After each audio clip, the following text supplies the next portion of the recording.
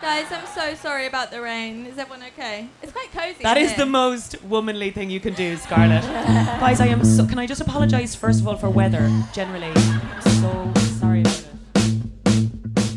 Hello and welcome to the Feminists Don't Wear Pink podcast, based on the book Feminists Don't Wear Pink and Other Lies. I'm your host, Scarlett Curtis. I'm a writer, activist, proud feminist, and curator of our book and host of this podcast.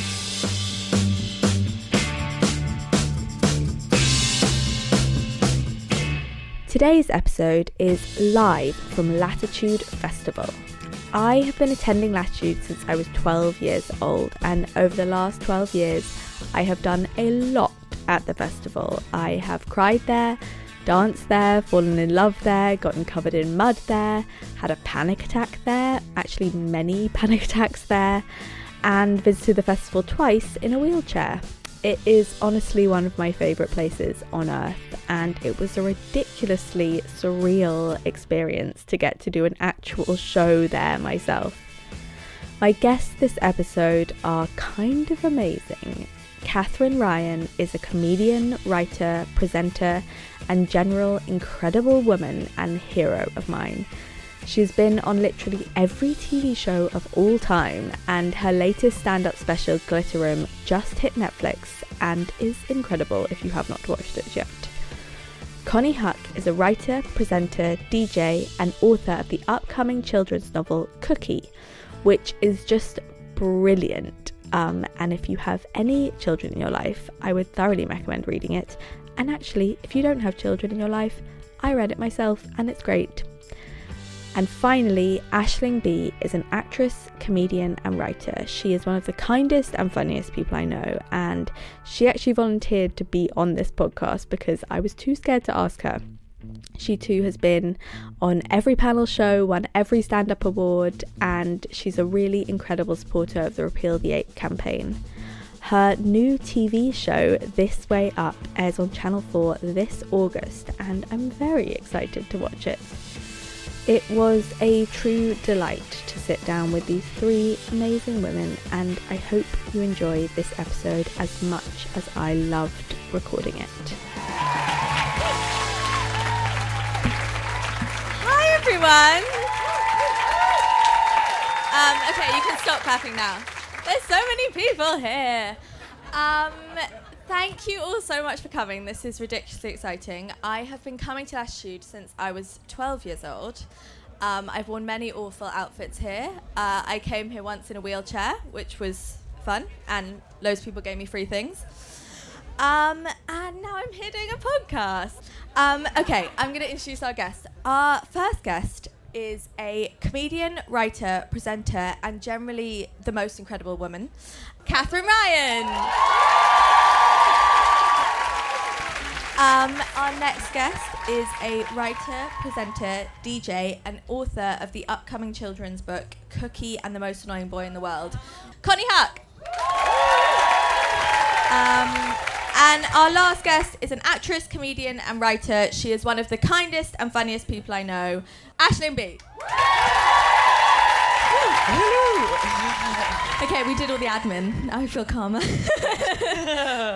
Okay, first question for all of you. Are you a feminist? No! Never. I hate them all. Definitely a feminist. Good. It's great for the brand, though. I think we'll all be fair to say. Is anyone here not? Is anyone here not a feminist? I don't know if my 15-year-old brother is. I think some people don't understand what it means. Yeah, someone's agreed. not a feminist out of ignorance, you know? Yeah. And I think one of us should definitely become a misogynist, because I think it's a real gap in the market, like a real Tommy Lauren type, Yeah. Can I just say, look real hot in those boots? I'm not really listening to what you're saying. See, I'm being the misogynist. If someone did become a misogynist, they'd get loads of followers on Twitter. Loads of followers, yeah. They would be so popular, like Katie Hopkins. Yeah. That's it. We actually did. Oh, anyone sorry. want to up their followers, become a misogynist. We actually did so many events around the launch of this book that by the end I actually wasn't a feminist anymore. And I hated You're women like, I'm and the over colour that. pink. I'm moving on. I'm done. Okay, topical question. Do you think there is pressure for women to look a certain way at festivals? Because we all just got ready and it took me about half an hour and it took my brothers about 5 minutes. And I know that's not like the biggest feminist issue, but I did find it quite annoying. It probably shows. This is washing out all the misogynists. Be gone! I've got 2 young children who are here, and they were so elated to be sleeping in a caravan last night that there was no sleep had by any of us. So I had no choice but to get ready in 5 minutes. Hence, I look like I've been dragged through a hedge backwards. Lovely.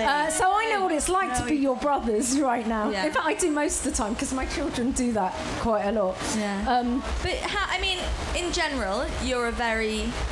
How do you feel? Because I love getting dressed, I love doing my makeup, but sometimes I do get angry at the time that we spend doing that kind of stuff. I think blokes should spend more time doing that stuff, quite frankly. Yeah. Well, if you do look at Halloween or something like that, and that's what I love about drag, it gives a safe space for men to enjoy what we've enjoyed for thousands of years. The art of decorating yourself and dolling yourself up into something else is quite a ritual. My sister had a lovely thing she said about Pride, that what the lovely thing about Pride is, especially if you ever go into London during Pride, everyone is wearing their maximum version of themselves, all of the maximum colours that they want, as opposed to when you're put into suits. When you're in an office, you're covering up who you are. It's almost like it can be an explosion of who you are on the outside during Pride.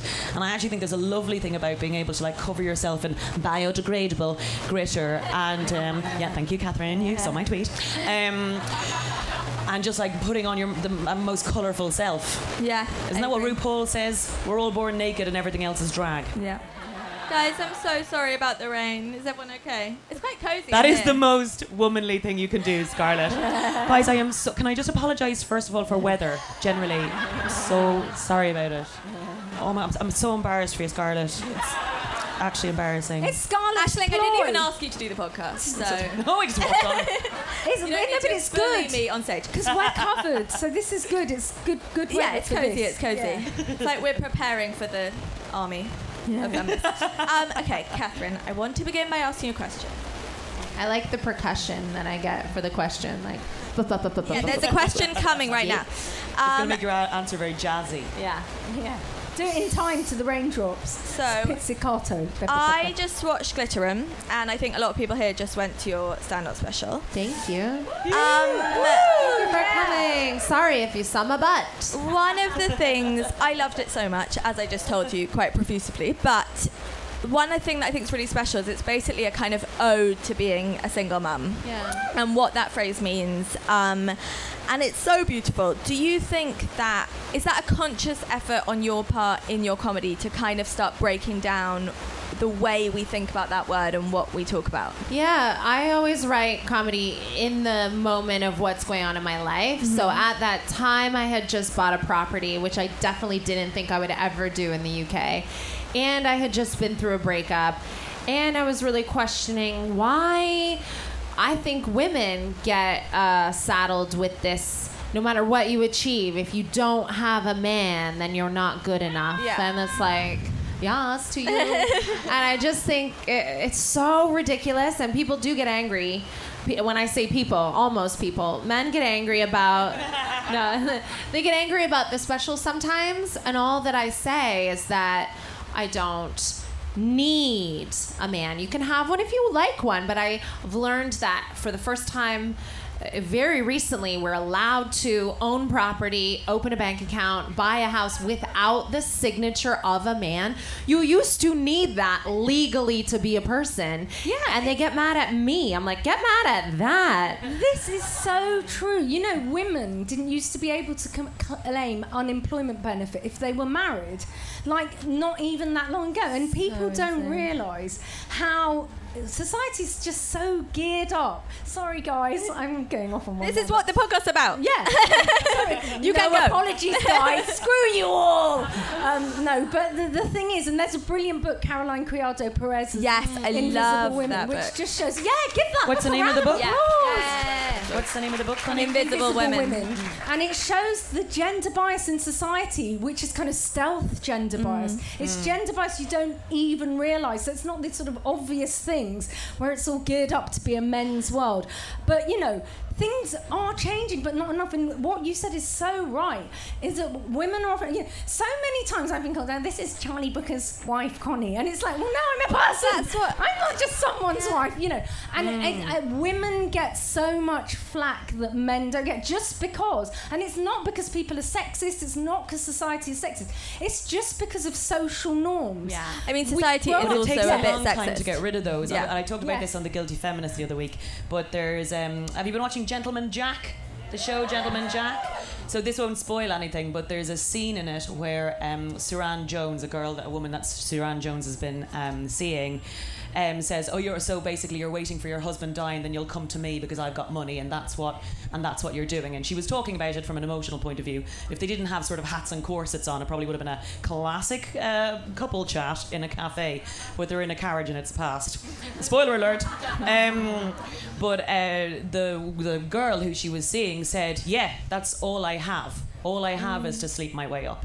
I don't have anything else. I don't have rights. I don't have my own money. This is the only thing I can do, is just to marry my way into things. And those echoes, it takes generations to get rid of those echoes, even the words we use, the old books we use, the stories we have. Completely. It takes a long time to get rid of that stuff. Yeah, and it just sinks into your brain, and it becomes about how you feel about yourself. It's not like you're consciously playing into the way that society feels. I think it just becomes how you value yourself. Connie, I'm really interested in you saying that, because you are married and your marriage is quite public, and you're known as part of a couple. Was it hard for you, after being so successful and so independent, was it hard to kind of suddenly be in that thing, which I'm sure is beautiful, but is also a leftover of that kind of time?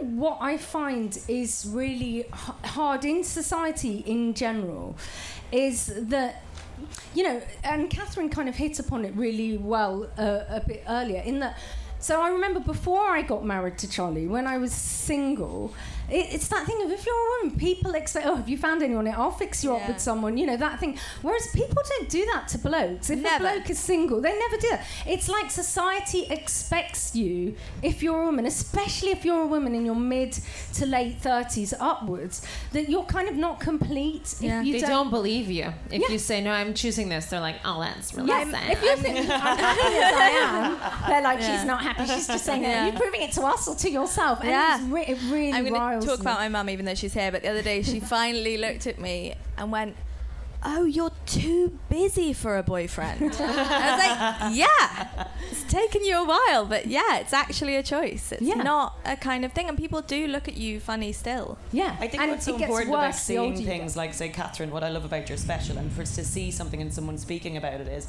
and even when I was watching it, I was like, oh yeah, because the more versions of those stories there are, the better. Catherine and I both grew up in single parent families, and so I often think, like, when I think of a boyfriend, I think of X, Y, and Z, but when I think of a house and what a family looks like, I'm kind of like, oh, where'd you put the man during the day though? Like, does he have a room, or where is there? I don't understand. And if you only see that as a model of a family, and then to be honest, I will say there's a bit of a link between dead or absent fathers and women succeeding in comedy. Look at the name.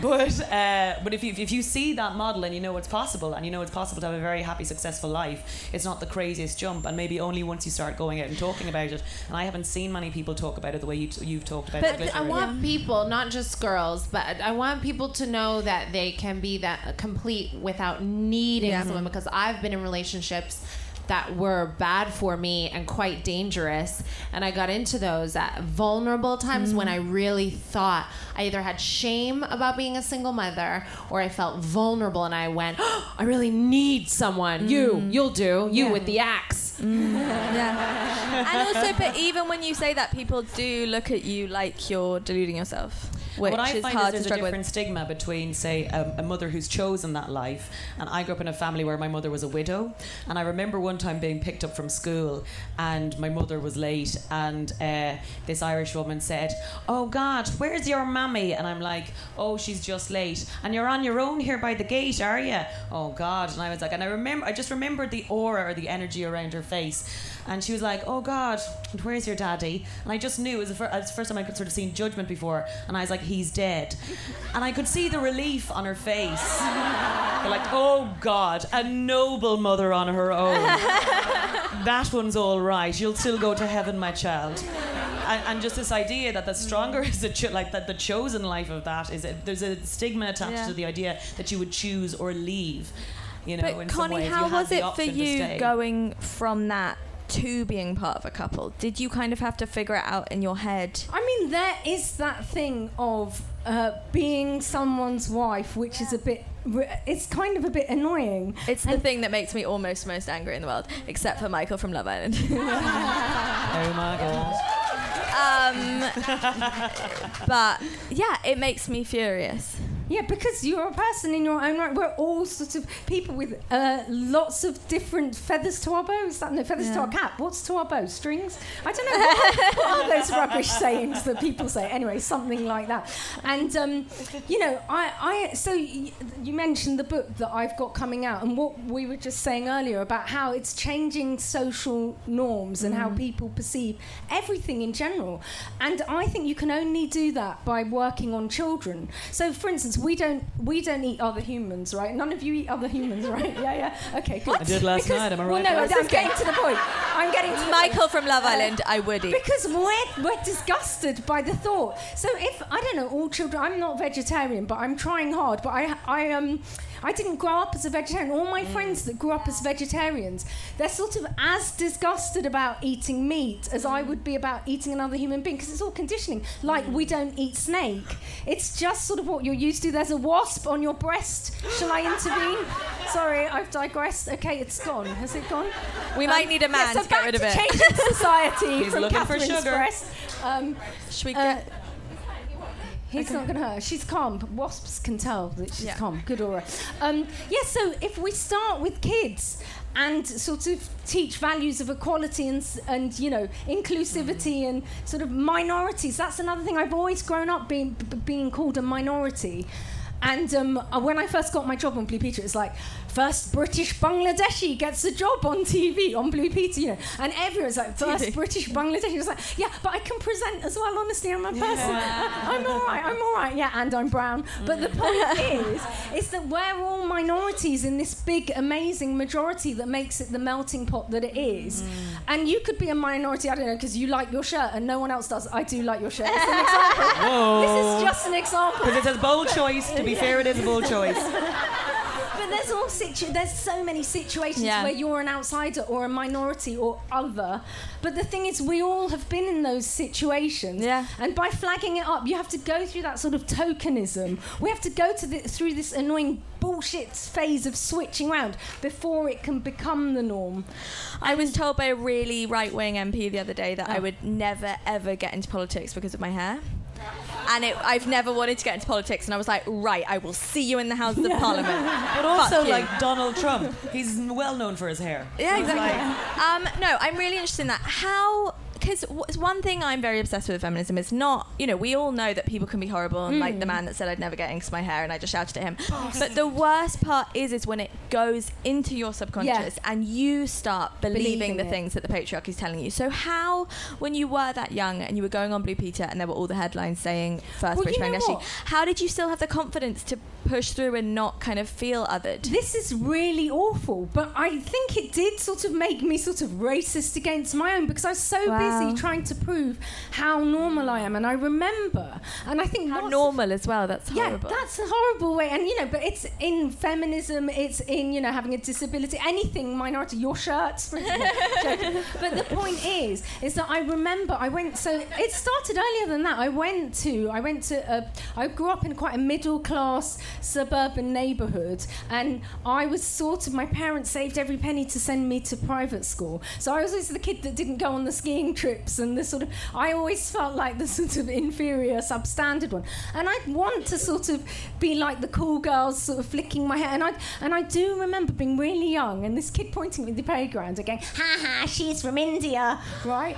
I know, I was quite young at primary school, and I remember thinking, no, I'm not, and in my head I was like, I'm from Bangladesh, so I'm not lying, I'm not from India. But I know, externally I was saying, no, I'm not, because I was thinking, I just want to be like you like guys. Everyone else, Yeah, and that's the thing, you do start becoming like that. And I watched the OJ. Has anyone seen the OJ Simpson documentary? Yes. Yeah. Yeah. You see that bit at the beginning where he's trying to be the jock and fit in. And I kind of thought, oh, this is awful, but I can relate to that a bit. Yeah. And yet I'm watching going, he's awful. Look how racist he is against his own. No, but I think we all do it. It's even like girls that say, you know, oh, I'm only friends with guys and I actually don't like other women, and which is my worst thing anyone can say. But it's the same kind of thing. It's like we want to other ourselves from the groups we're a part of. And then there's a question of when you lean into that as a power. I mean, look at how many people are here because they associate with a term or something they fall under. And I think sometimes you can be afraid of losing your complexity as a person so much that to be identified as something feels like a loss, whereas actually there's a lot of power in being Irish. You identify as Irish, Catherine. Ireland definitely takes you in like one of our own. But there can be a power in also in identifying with your community. It's just when you don't have authorship over it, when someone else puts it on you, rather than you saying, I'm proud to be from Bangladesh, or am I proud that my family came from Bangladesh. I mean, the more minorities there are in a majority, the more interesting. You know, nowadays, when I was growing up, so I was embarrassed that my parents ate curry at home, because curry isn't what it is today. It'd be like, you know, there weren't even Extractor fans in those days. I'm very old. I'm very old.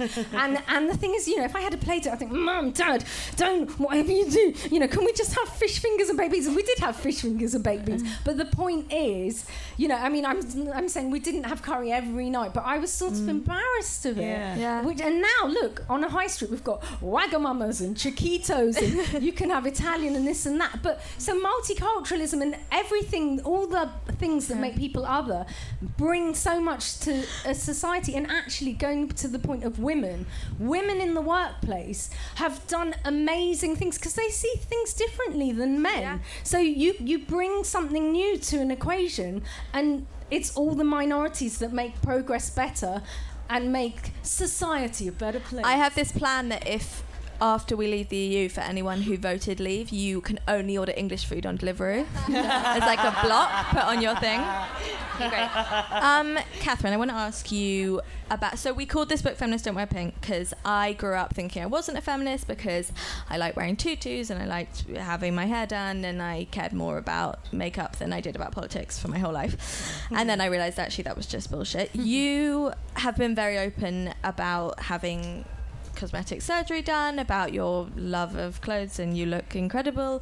How did you always know you were a feminist? How did you align that side of you with your feminism? Because I think cosmetic surgery particularly is still, there's a huge argument around it in feminism, and it's one of the things I think we haven't really sorted out. You know how we're like, we've got a checklist that we're working through. I think that's one of the things we're still like, I don't really understand if this is good or bad. No, that's a tricky one. I feel very Eminem. I am whatever you say I am. If I wasn't, then why would I say I am? So sometimes when people joke, like, you've had all this plastic surgery, then I just on stage go, yeah, and I've had all this plastic surgery. I got breast implants in 2004, back when it was still dangerous, y'all. And I know. Just say I'm an early adopter, everyone. Yeah. Predate them. You were early on the trend. Thank you for that. I always say it could be those little goldfish you win at the carnival. I don't know what's in there. Dave died. But my feminist journey was a tricky one because I definitely grew up in a feminist household. My mom is and was always this the woman who did everything and didn't wait for a man and always worked 3 jobs and was a great role model. But and even then, there's an old video on YouTube. I did poetry in my school, in French school, and everyone else was like, my dog is brown. And my poem was about how you shouldn't make children kiss anyone. It was called Des Baisers. And I was like, Des Baisers, Des Baisers, Des Baisers. It was like slam poetry about like consent. Yeah. And I looked at that and I was like, oh, I really got it. But at the same time, I think I didn't want to be part of that fight. I went, oh, God. So instead, I worked at Hooters. And I didn't know that. And I had skin-colored hair and hair-colored skin. And breast implants. And then I got my lips, like filler in my lips enlarged. And then I just thought, I want to be one of those girls that's quiet. because I was always saying inflammatory things or upsetting me. I never meant to, but I thought the way that I am feels like a lot of work. And then the only thing I used to want people to say about me was that I was nice. Yeah. I didn't care about anything else. Right. Not clever, not funny, not anything. I just wanted people to think I was nice. So you spend a lot of your early childhood throwing all your tools away, going, I don't want to be clever, I don't want to be funny, I just want to be nice. I want to be nice and pretty and quiet. Those were the things that I correctly thought would get me an easy life. And then I learned that the world was changing, and you do get bored doing that. It's sort of like those women who marry rich. You earn every penny. And then one day it just all comes out. A lot of cardio. But do you ever find you get kickback from the feminist community around those kind of things, or not really? Well, we'll never be the perfect feminist or the perfect version of what someone else expects. I haven't actually had any like needles in my face in a while, but I will do again because I think it's fun. I got a little lost in the game for a while, and I think I had too much maybe a year and a half ago, and then I was like, oh. But I just got lost in the game with eyelashes. I went through like 6 months of fake eyelashes, and then the person doing my fake eyelashes found me on Instagram and sent me a message and said, you have to stop. Really? Yeah, she was like, they look awful, you have to stop. I'm coming over and taking them all out for free. I don't remember a period of your eyelashes looking awful, I will say that. But one can easily get lost in the game, and that's the message. But it's like a hobby. I think of it as a hobby. Boys are allowed to like football, and that's way more pointless than getting your eyelashes done.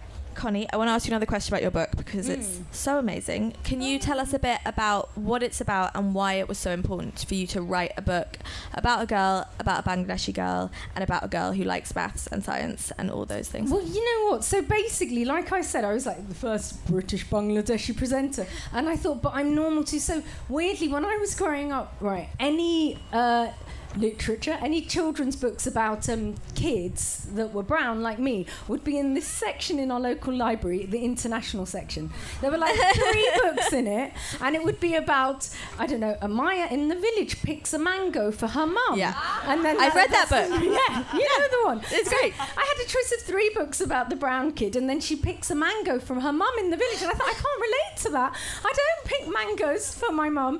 And, you know, so growing up, there weren't many books, which is probably why I wanted to be the same as those other people and have baked beans and fish and chips every night or whatever it was. And then, you know, I grew older and I realised, so this year the Carnegie Award, which is the medal for the best children's literature, went to a book about slam poetry, actually. But Catherine, your forte. Yeah, Catherine's. Gros baiser mouillé de la voisine d'à côté. Un baiser plein de rouge à lèvres de la gardienne Marie-Ève. Can't do that. That's good.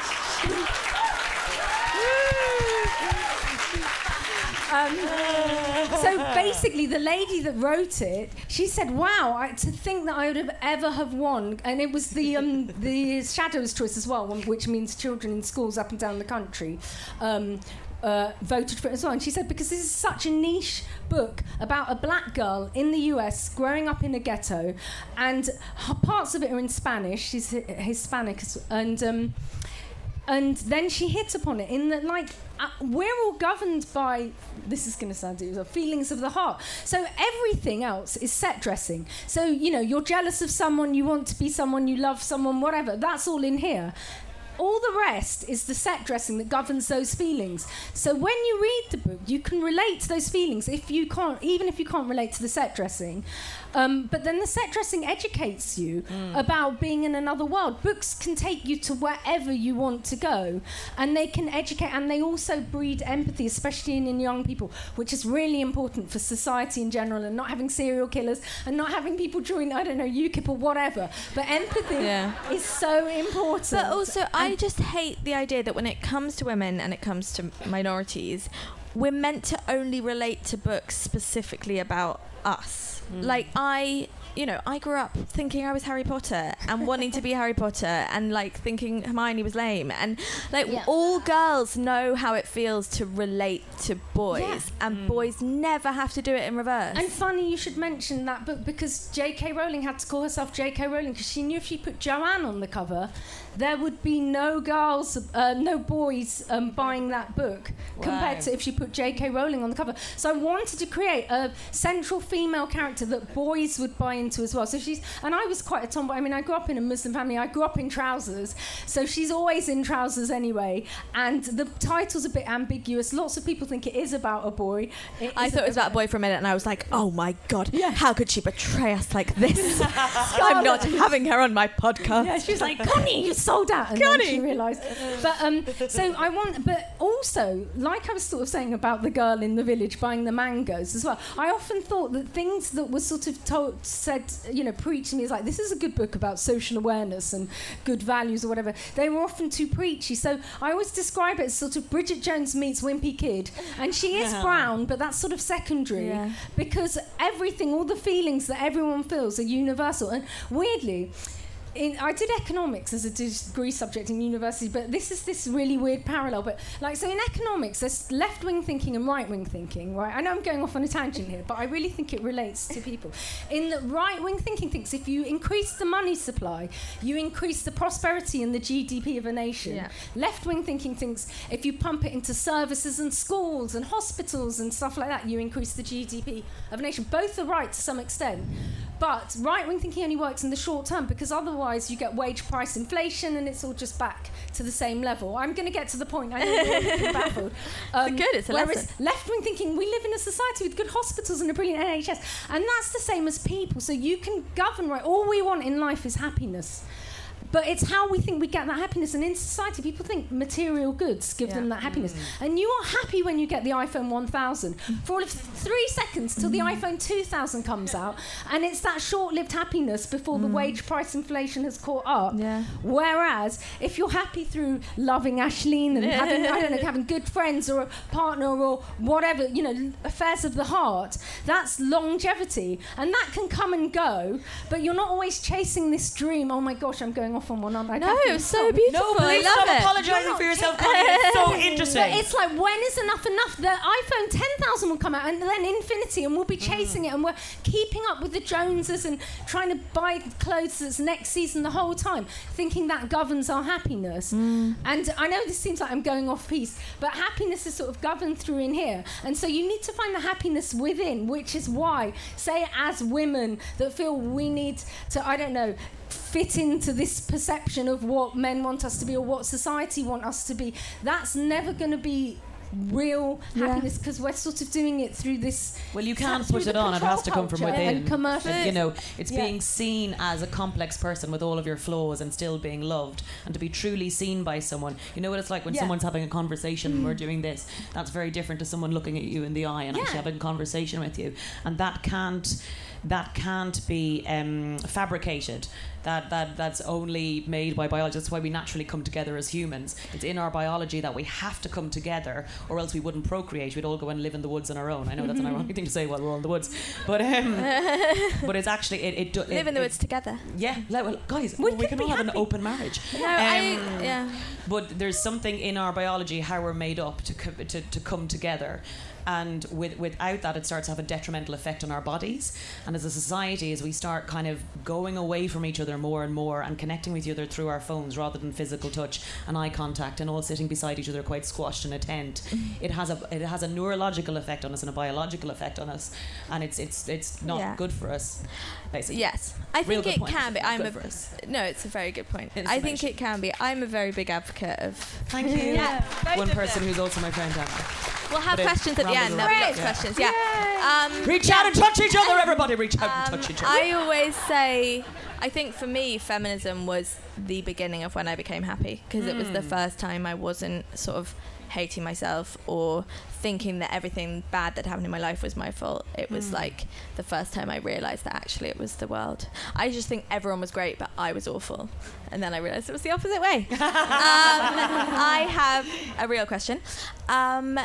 I think it's very easy, you guys obviously a feminist. Everyone in this room raised their hand. It's very easy at the moment to say you're a feminist, buy the ethical t-shirt, but it's sometimes quite hard to know what to do with that or how to kind of do feminism.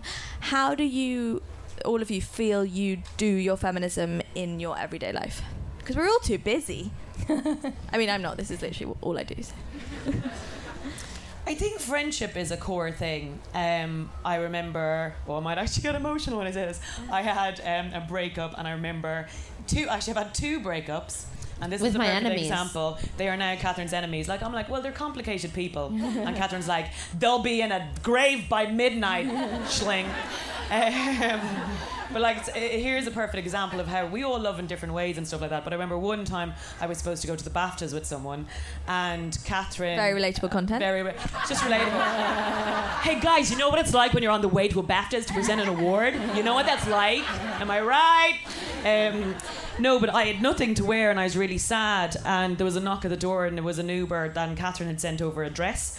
And like in that moment, it just needed to look nice. And the next day, I was voted one of the worst dressed of the actors. And can I tell you the reason? They said Aisling Bea was a little too covered up.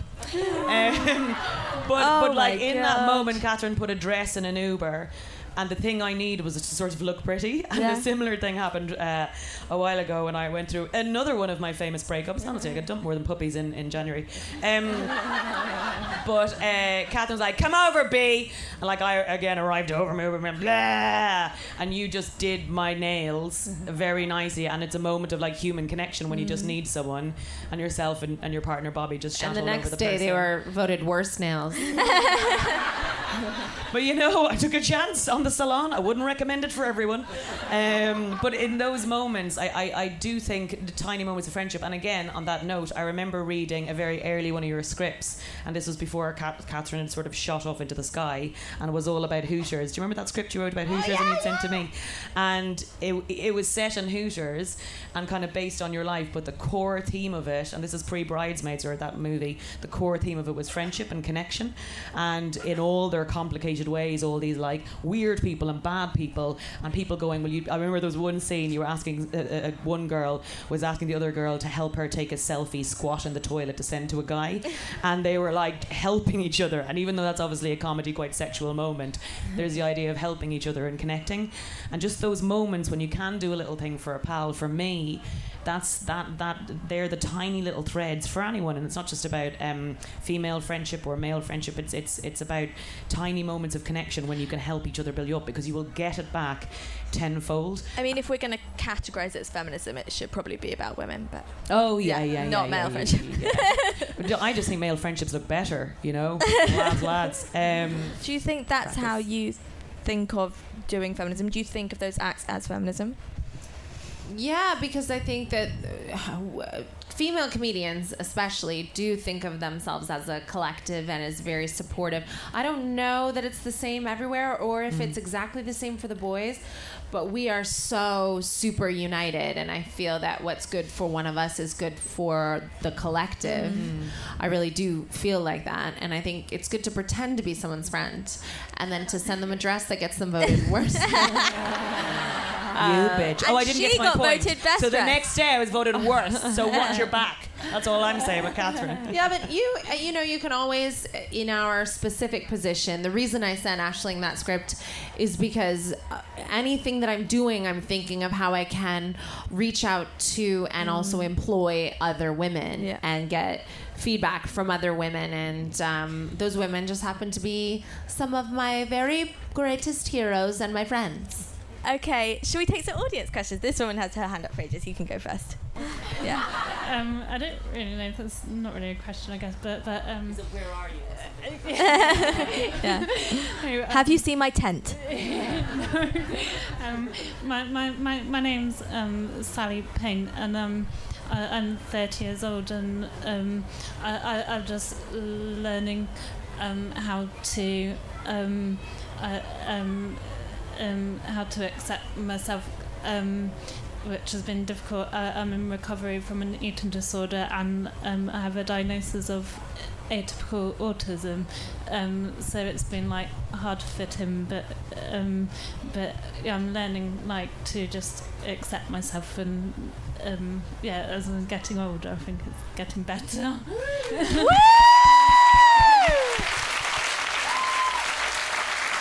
Sally Payne. That is so.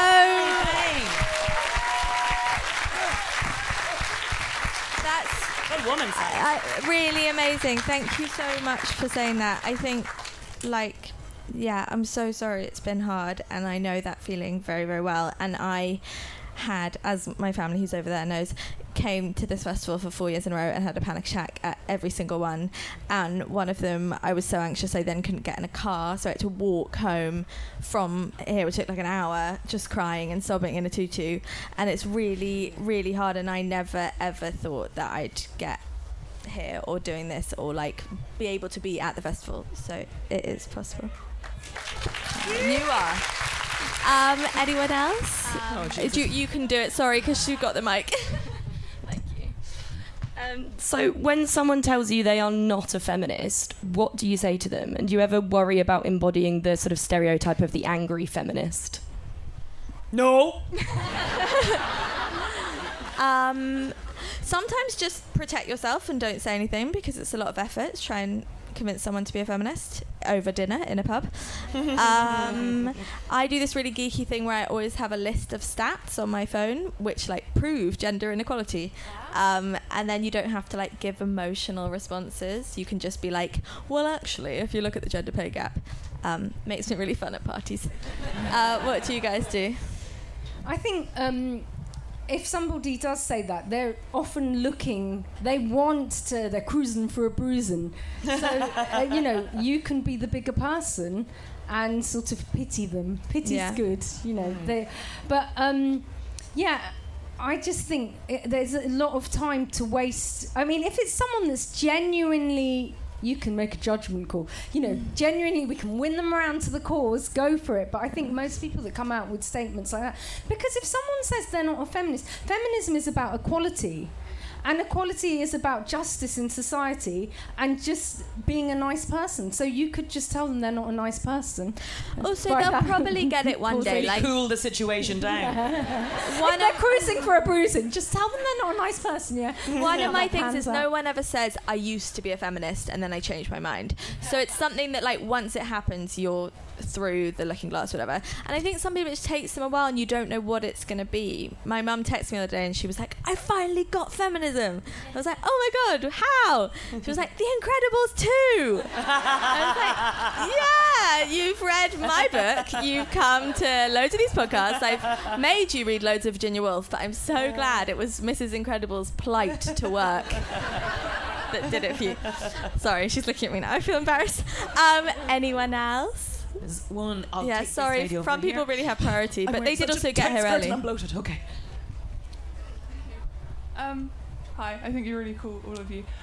So I work in a job that's quite male-dominated. It's like typically male. Right. What job is it? Can I ask? So like I work in an auction house. Wow. Yeah, it's really cool. But like when you're booking in stuff and you have men being like, "Oh, you're doing this wrong." Yeah, I've never seen a woman in an auction house. Oh, there's like two of us.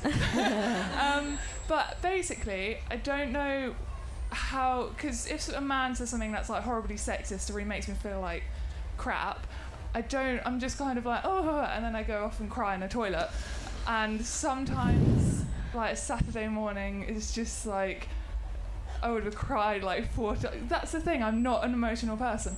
But when it, like, grinds you down. It hits you in this, like, special place. Thing when he's like, oh, you can't lift that. And I'm like, okay. Probably can't, but still. Like, how do you deal with it? Like, what do you do? Because I can't keep, like, I'm going to lose it. It's so hard.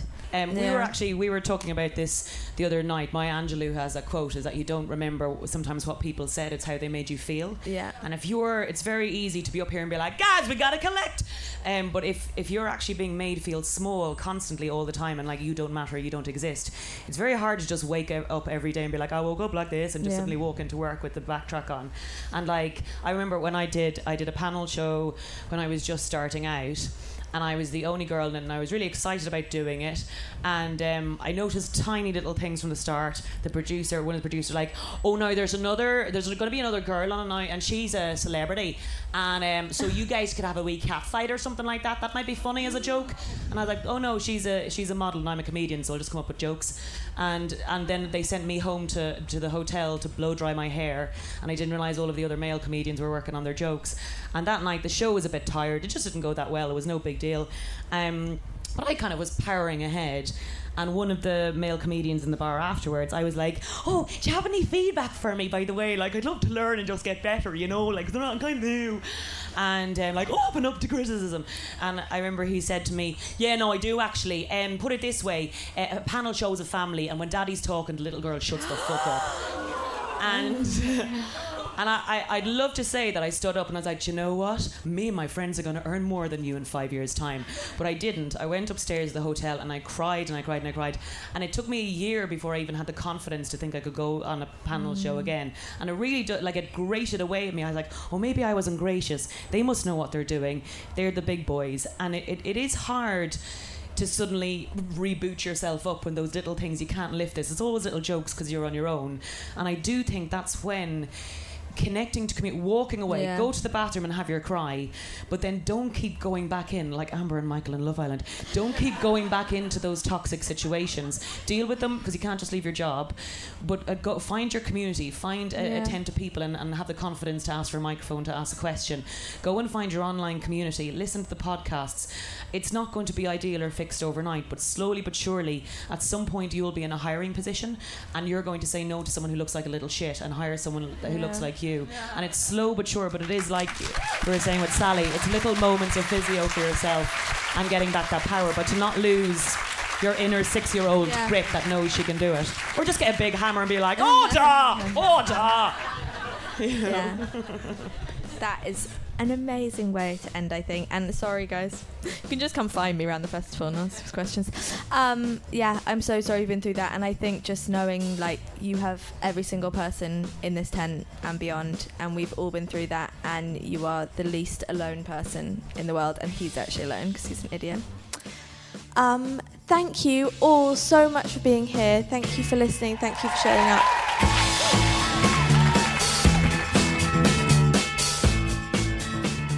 You have been listening to Feminists Don't Wear Pink, the podcast, hosted by me, Scarlett Curtis. The book is available everywhere books are sold, and 10% of every copy goes to the UN charity Girl Up. It's also available as an ebook and audiobook, read partially by me, if you prefer to listen. If you liked this podcast, please remember to rate, review, and subscribe. It really helps the podcast, and it helps us reach people who might not think they're feminists. We'll be back next week with another amazing guest. Thank you for listening. Thank you for being a feminist. Have a great day.